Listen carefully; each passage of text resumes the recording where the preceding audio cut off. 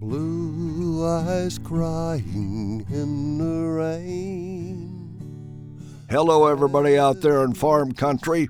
The radio commentary is brought to you by the National Corn Growers Association, CropLife America, and the Renewable Fuels Association. They are friends, supporters, and allies of a healthy farm economy in prosperous rural America. And now for today's commentary. I was wondering if spring would ever come. We had snow on the farm just 3 weeks ago, and suddenly things changed. The sun came out, and it began to dry and warm the soil. And I'm on the farm this week. Almost overnight, we have all of our corn planted and most of our soybeans. And much of the corn is up. I can row it. It's off to a beautiful start. A lot has changed since I was a boy, and my father planted corn with a 2-row corn planter pulled by 2 old horses. Farms are bigger and more efficient. Our planter today stretches for 32 rows. Food is cheap in the United States because we are so good at producing it. A family will spend less than 10% of their income for food. In many African countries, they spend more than 50% of their income just to eat. Another big change is what we plant on our farms.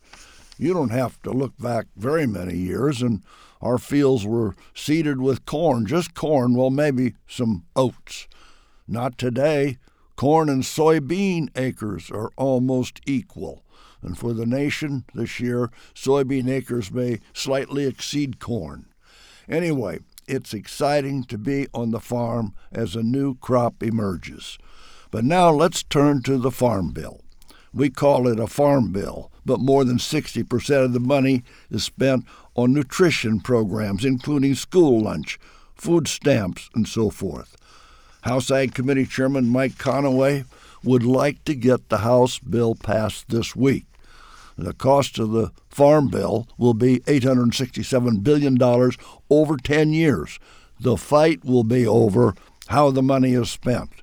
Republicans want to impose work requirements or training obligations on able-bodied recipients of food stamps, and Democrats are against that.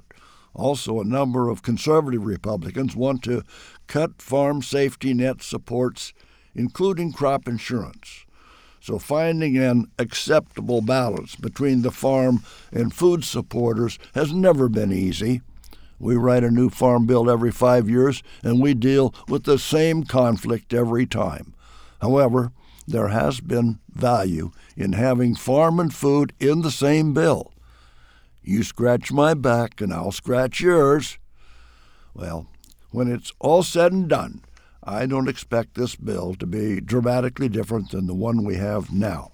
And if this Congress can't pass a new bill this year, they'll probably extend the old bill for 1 more year. And in the meantime, let's watch this crop grow. And I am John Block, down on the farm.